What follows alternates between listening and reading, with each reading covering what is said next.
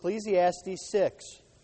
As we make our way through this book, I want to continue to encourage you that at times there will be certain themes that seem repetitious, but that's because the Word of God repeats things for us. It helps us to understand the Word of God. If you would please stand with me as we look at our text this morning, Ecclesiastes chapter 6. Hear now the word of the Lord that is inerrant, sufficient, and authoritative. There is an evil that I have seen under the sun, and it lies heavy on mankind. A man to whom God gives wealth, possessions, and honor, so that he lacks nothing of all that he desires. Yet God does not give him power to enjoy them, but a stranger enjoys them. If a man fathers 100 children and lives many years, so that the days of his years are many, but his soul is not satisfied with life's good things, and he also has no burial, I say that a stillborn child is better off than he. For it comes in vanity and goes in darkness, and in darkness its name is covered. Moreover, it has not seen the sun or known anything, yet it finds rest rather than he. Even though he should live 1,000 years twice over, yet enjoy no good. Do not all go to the one place? All the toil of man is for his mouth, yet his appetite is not satisfied. For what advantage has the wise man over the fool? And what does the poor man have who knows how to conduct himself before the living? Better is the sight of the eyes than the wandering of the appetite. This also is vanity and a striving after wind. Whatever has come to be has already been named, and it is known what man is, and that he is not able to dispute with one stronger than he. The more words, the more vanity. And what is the advantage to man? For who knows what is good for man while he lives the few days of his vain life, which he passes like a shadow?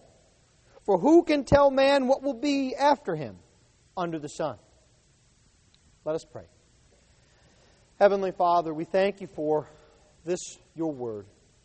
We pray, O Lord, that you would bless us by it, that by your Holy Spirit you would work in our hearts by faith, that we might truly see the work of your Son, our magnificent Savior. For it is in the name of the Lord Jesus Christ we pray. Amen. Please be seated.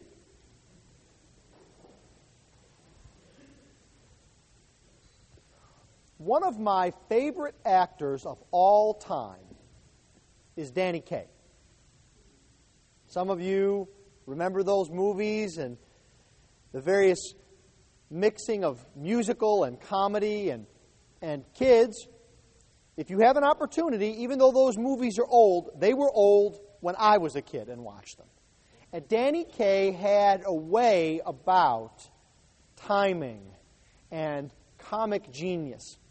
And in one of those movies, perhaps in more than one, they sort of blur in my mind, sometimes Danny's involved in a fight with a villain. And you may have seen this in other films as well, where they're in a fight and the villain takes out a sword and comes at Danny.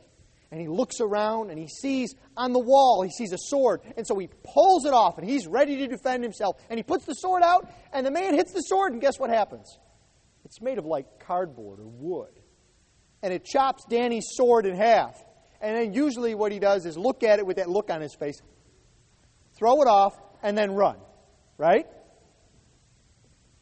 Okay, that's funny, and that's, another little pop culture reference. But there's a truth behind that. You see, in that instance in a movie, Danny was trusting in something to protect him.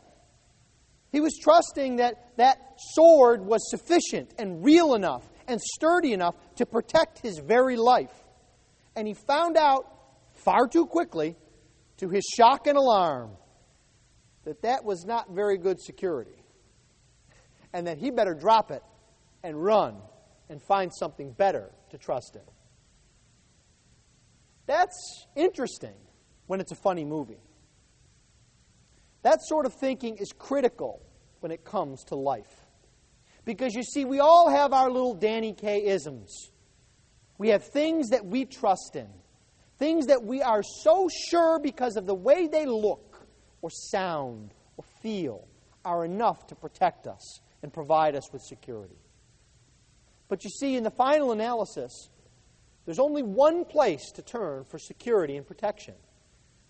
And that is in the Holy One of Israel, the Rock of Israel, the Lord God Almighty.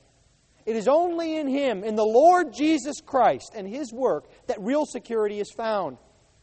And so Solomon, as he continues taking us on our tour through life, begins to describe for us the difficulties of trusting and trying to find security in other things, that it naturally leads to an unfulfilled life. And he's going to describe for us that unfulfilled life. And then as we prepare to come to the Lord's table, we'll see where real fulfillment and security is found. Well, the first thing let us look at is a life that is unfulfilled. It's unfulfilled because of false security. Look with me, if you would, at the beginning of chapter 6. Solomon begins, "There is an evil that I have seen under the sun, and it lies heavy on mankind. A man to whom God gives wealth, possessions, and honor, so that he lacks nothing of all that he desires. Yet God does not give him power to enjoy them, but a stranger enjoys them." You see, Solomon here is following up on, he talked about money in chapter 5. We looked at that last week. And he's drawing again this distinction between the fact that there are two kinds of gifts from God. There are gifts of wealth and possession, and there are gifts, the gift of the power to enjoy the wealth and possession. You see, as we said last week, wealth itself is not bad. We don't want to be overly simplistic with the Scripture and say, well, we don't want to be greedy, we don't want to be beholden to money, so therefore we're going to walk around in rags and give everything we have or throw it away. No. Augustine put it this way. He said, "Lest we think that wealth itself were evil, God gives it to the good. And lest we think that wealth is great, He gives it to the evil as well." You see, money, wealth, property, things in themselves are neutral.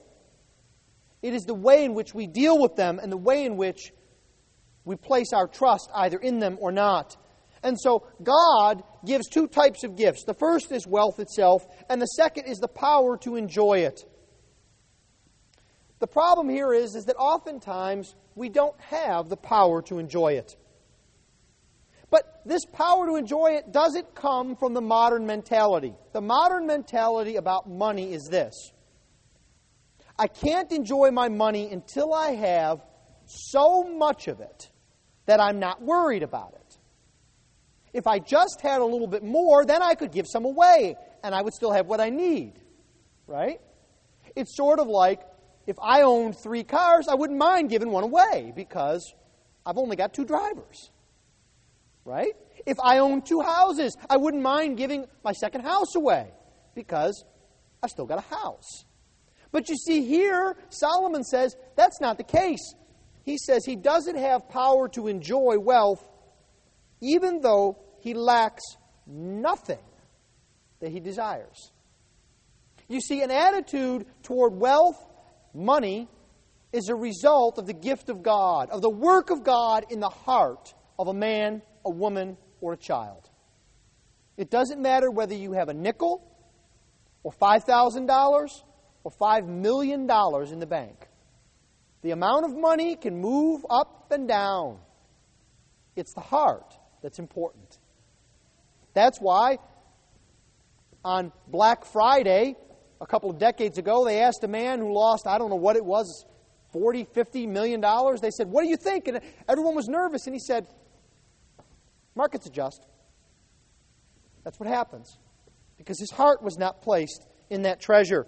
You see, he doesn't lack anything that he desires, and yet still he's unhappy. We see this all the time, don't we, kids?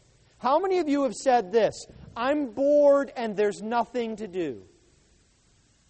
And how many times have your parents responded with, I got no room to put anything because there's toys everywhere. You got bikes, you got games, you got books, you got action figures, you've got a baseball glove, you've got a soccer ball, you've got a basketball. What do you mean there's nothing to do? You see, it's not that you don't have anything. It's an attitude of the heart. You know what happens when you grow up, kids? That happens too. With men, it happens oftentimes with electronics. They want the latest gizmo, the latest gadget. You've got a perfectly good cell phone. There's a better one out. You want it. There's a perfectly good computer. There's a faster one out. You want it. Guilty as charged. Guilty as charged. My wife said to me that what you need to do, what your part of thinking about sacrificing with the building campaign is not buying any more gadgets. Because you've always got to have the latest gadget. For others of you, it might be something different. For ladies, it might be something with crafts. For some of you, it might be a vacation. But you see, it's not what we have that causes us to be upset. It's our way we look at what we have. And this lack of enjoyment follows through in the sense that we can't enjoy it, but rather a stranger enjoys it, Solomon says. That seems a little bit cryptical, but when you think about it in terms of history, think about it in terms of the text that was read by Steve this morning from Nehemiah, talking about the power and the wealth of the Persian Empire. And then think about what happened just a little bit later when a man by the name of Alexander came and took it all away. And you know where the Persians got all their wealth and money? They took it all from a bunch of people called the Babylonians. And we don't even know where they are anymore. Jack Van Impe thinks it's Saddam Hussein and the Iraqis, but we don't even know who the Babylonians are anymore. You see, that's what happens. Life goes on. We can't keep things forever. It moves and moves. Been reminded, you think about this anytime there's a death in the family, was reminded thinking about inheritance tax. Talk about a stranger enjoying something, right? Any of you who've ever inherited anything? 55% of what that person saved and worked very hard for goes who knows where. It's probably buying a $500 toilet seat or a bridge to nowhere in Alaska, right? It's our attitude that's important.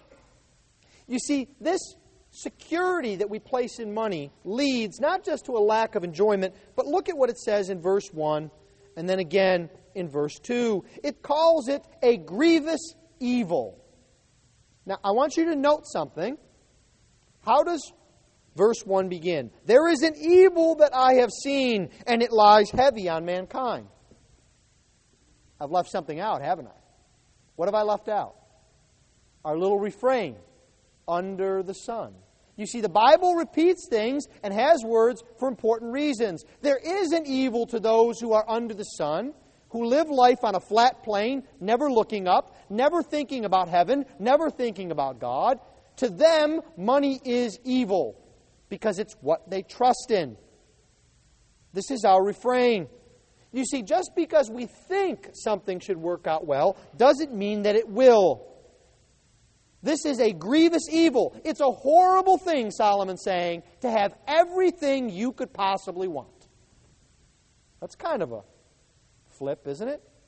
I thought it would be a grievous thing to not have what I needed, not have money to cover the medical bills, not have money to pay the mortgage, not have a car that works. No, Solomon says, for you to have everything you could possibly desire is a grievous evil. And actually, the word here for evil is disease in verse 2. It's a grievous disease. And the key here is that it is life lived out under the sun. The word here that's used for heavy also can mean much or many. So it's not just that it's a heavy burden on people. Solomon says it's common. Look around. I invite you this week, look around the office. And the people that you know that don't know the Lord Jesus Christ, you can almost see the weight on them. Look around your neighborhood And the people who don't know the Lord Jesus Christ and don't trust in Him, it doesn't matter what's in the bank account, what they have, there's a burden on them. It's a false sense of security placed in money. But there's another sense of false security, and that's in reputation. For you see in verse 2, God doesn't only give wealth and possessions, but He also gives honor.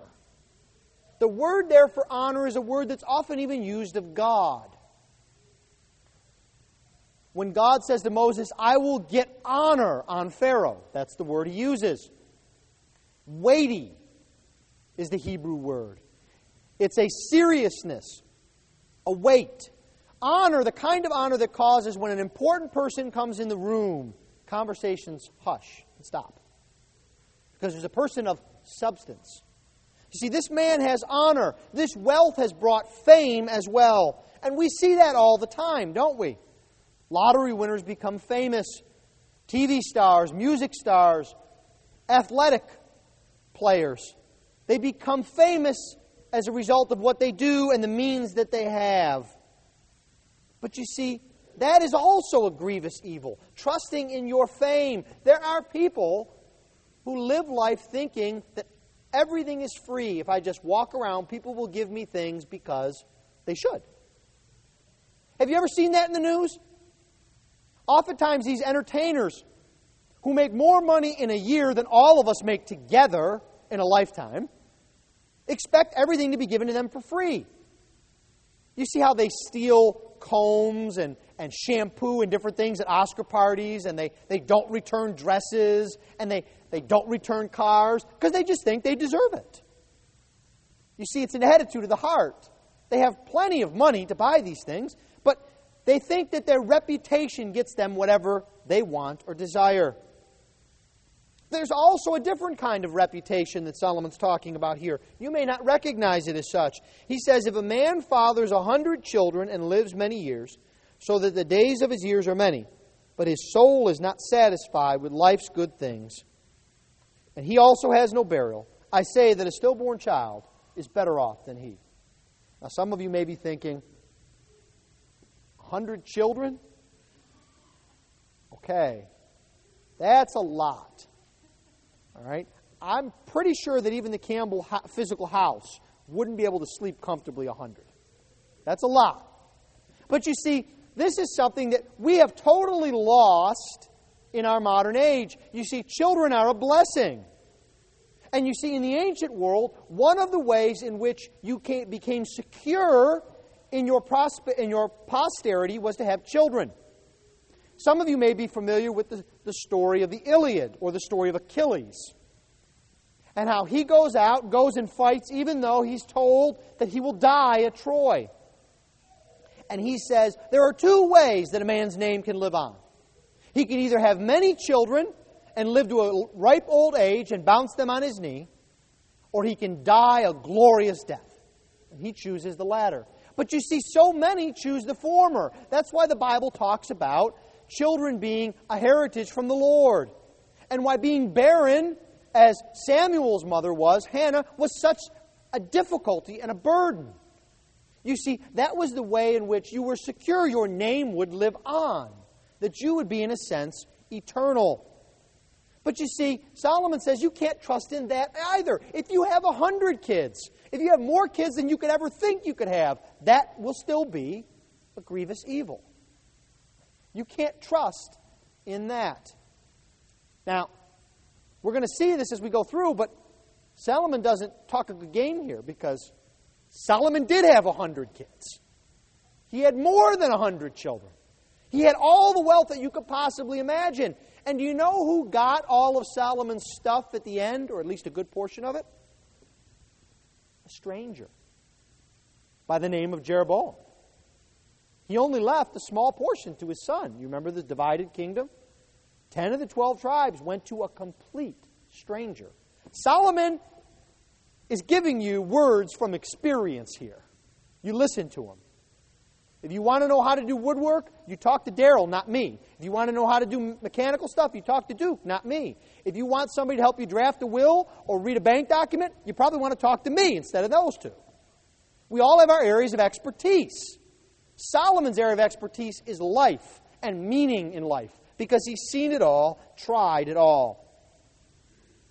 Well, you say, well, I'm not worried about money, and I'm not worried about my reputation. I just want to live out a good, long life and do whatever good I can. Solomon says, strike three. You can't find security in a long life either. He says, if you have 100 children and live many years, you know how many years? If you live 1,000 years times 2, it's still a grievous evil. What? Who's the oldest person in the history of the world, children? What's his name? He's in the Bible. He lives 969 years. Who is it? It's Methuselah, right? Solomon says you live twice as long as Methuselah plus some. You won't have security. You can't find meaning there. And we think we can find security if we just make it to 82 or 85. Right? Solomon says, not a chance, because everyone goes to the same place. But there's a great irony here, because we know from this book that not everybody goes to the same place. Right? Everyone goes to the same place in the sense of the grave. But the same final destination does not await everyone. Those who trust in their long life, and those who trust in their wealth, and those who trust in their reputation, they go to a place where God is not found. An eternal punishment is. They go to a place called hell that we don't like to talk about.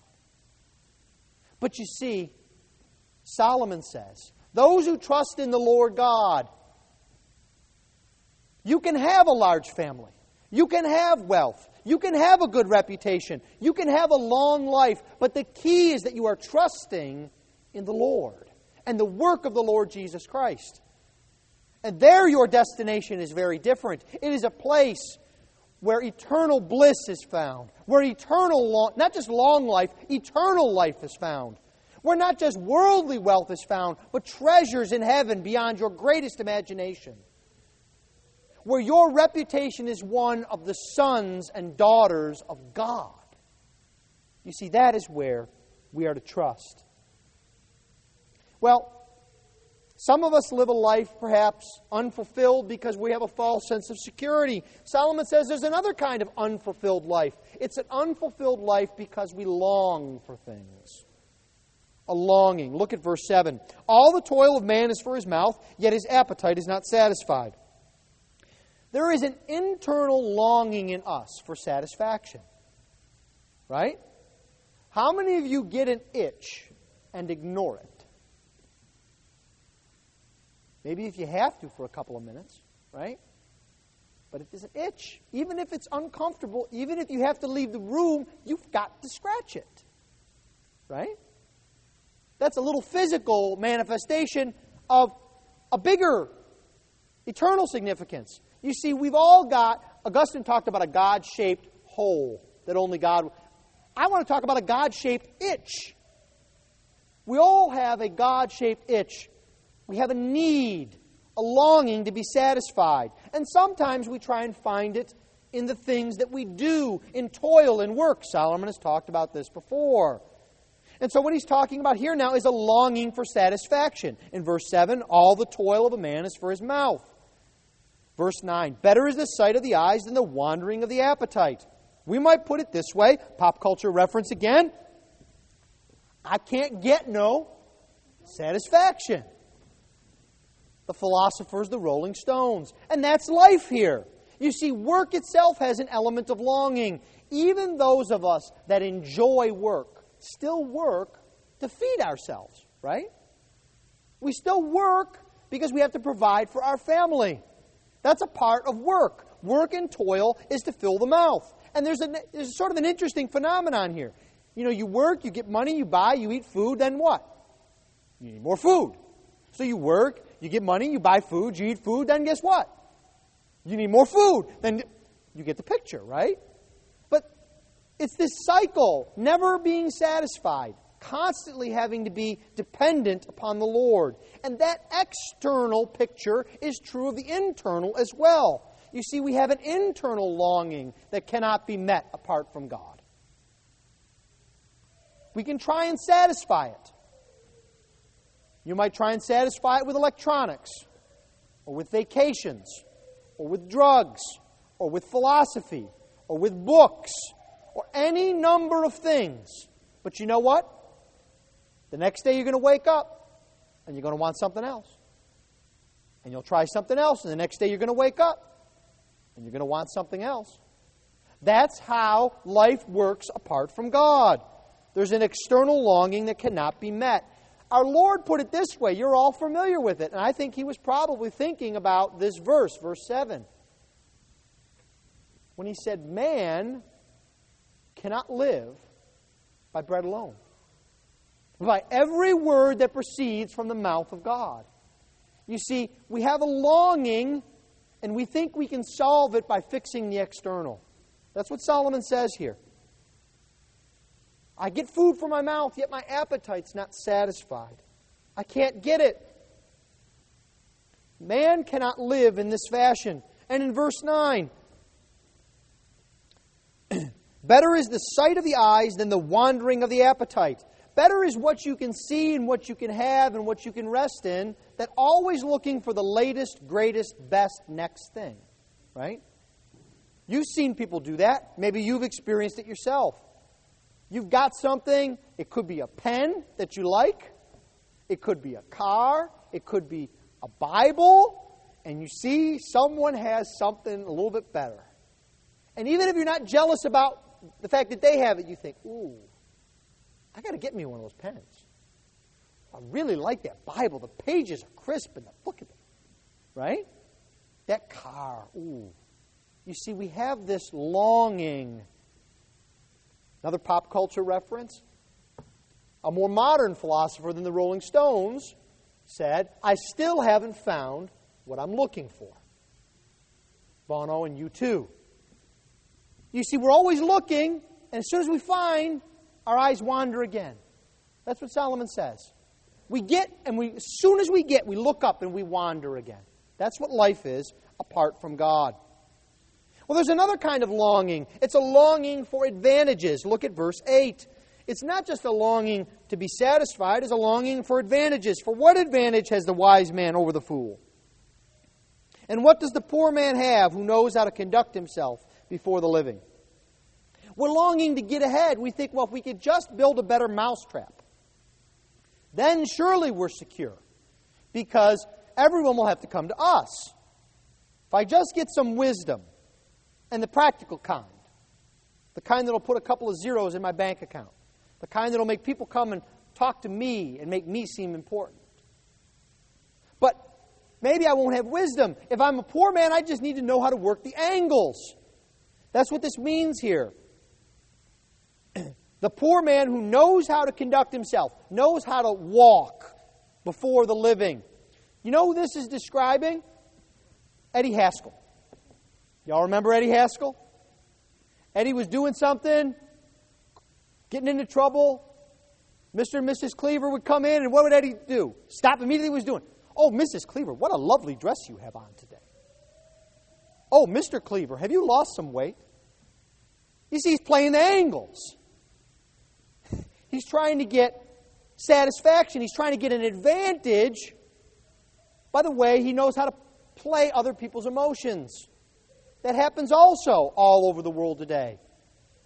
There are even some in the visible church that use church membership as an advantage. They'll stand up and say, I believe in Jesus Christ, to get a contract with someone who's a church member. You see, this is what's found in the heart of those who are not seeking after God. And so I would encourage you to not try and get advantages over others, but to trust in the Lord and His security. There's a final longing Solomon talks about here. He's talked about a longing for satisfaction, a longing for advantage, and there's another longing that binds us up. It's a longing for control.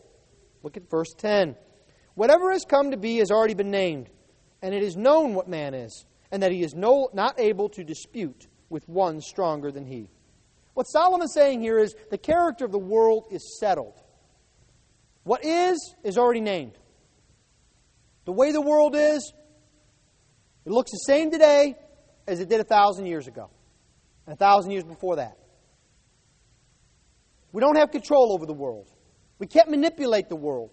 We can't fix humanity by fixing global warming. We can't fix all of the world's problems by finding the perfect drug. We cannot fix the world's problems and sin by putting a chicken in everybody's pot. These are things that man has tried over millennia. But you see, what is has already been named. And the nature of man doesn't change either. He says, it is known what man is. Man's a known quantity. We like to think, because our clothes are sharper, our soap smells better, and we have more comforts, that we are fundamentally different in America today than the people in Israel several thousand years ago. That's not true. It's the same problems. Troubled marriages, disobedient children, dishonest businessmen, tragedy that strikes. Right? Just because you send your child off to a school and there's no roving band of barbarians sweeping through the area, you don't have to worry about the Chaldeans. You can go to UT or A&M, and the Chaldeans are not going to sweep through. But you see, you still can't be safe, because what was in man's heart in the days of the prophets is in man's heart today. There's wickedness. You see, the world doesn't change, but it's God who changes people in the world. You notice what the text says here? Man is not able to dispute with one stronger than he. The text here is not talking about Arnold Schwarzenegger in his prime. The text here is talking about the strong one, the Lord God. Paul alludes to it in 1 Corinthians 10, verse 22, where he says, listen, are you stronger than God? Do you really think so? That you can fight Him? You see, God is stronger. He is the strong one. He is the one who changes hearts. He is the one who has control. He is the one that controls our lives. God has settled the way the world is. And all the talking in the world won't change that. That's how Solomon ends. He says, you can talk. More vanity. All kinds of talk. Talk about relativism. You can say, what is good? That doesn't come off the news. It comes out of the Bible. What is good? You could talk about a practical plan for your life. That's not a purpose-driven life. That's out of the Bible. For who can tell what will be? You see, you can talk and you can plan, but there's no security found there. There's no satisfaction found there. There's no fulfillment found there. It's life under the sun. Well, what does this mean for us then? Does that mean that we are hopeless? No. Because as Solomon has said before, and he will say again, that there is not just the life under the sun. There is the life under heaven. There is the life lived out before God. The God who gives us the power to enjoy all the things. The God who says children are a blessing. The God who says, I will write your name on the palms of my hands. That will be your reputation. The God who says, I will satisfy all of your deep longings. That when you drink from this living water that I give you, you will never thirst again. Not you won't thirst a little bit, but you will never thirst again. The God who says, you will have every advantage because you are my child. You see, the answer is found in the work of the Lord Jesus Christ. You see, we toil for food to satisfy our mouths. But the Lord lays out a feast before us. He lays out a feast telling us to come and to eat, to have food that we don't work for, food that we don't pay for. That is the promise of God. That's what Solomon is pointing us to. He's pointing us away from ourselves, away from our circumstances, away from our desire to control life, and pointing us to the one who has all of the answers, all of the satisfaction, all of the blessings of life. Dwell upon that as we begin to prepare to partake of the blessings He's given to us in His table.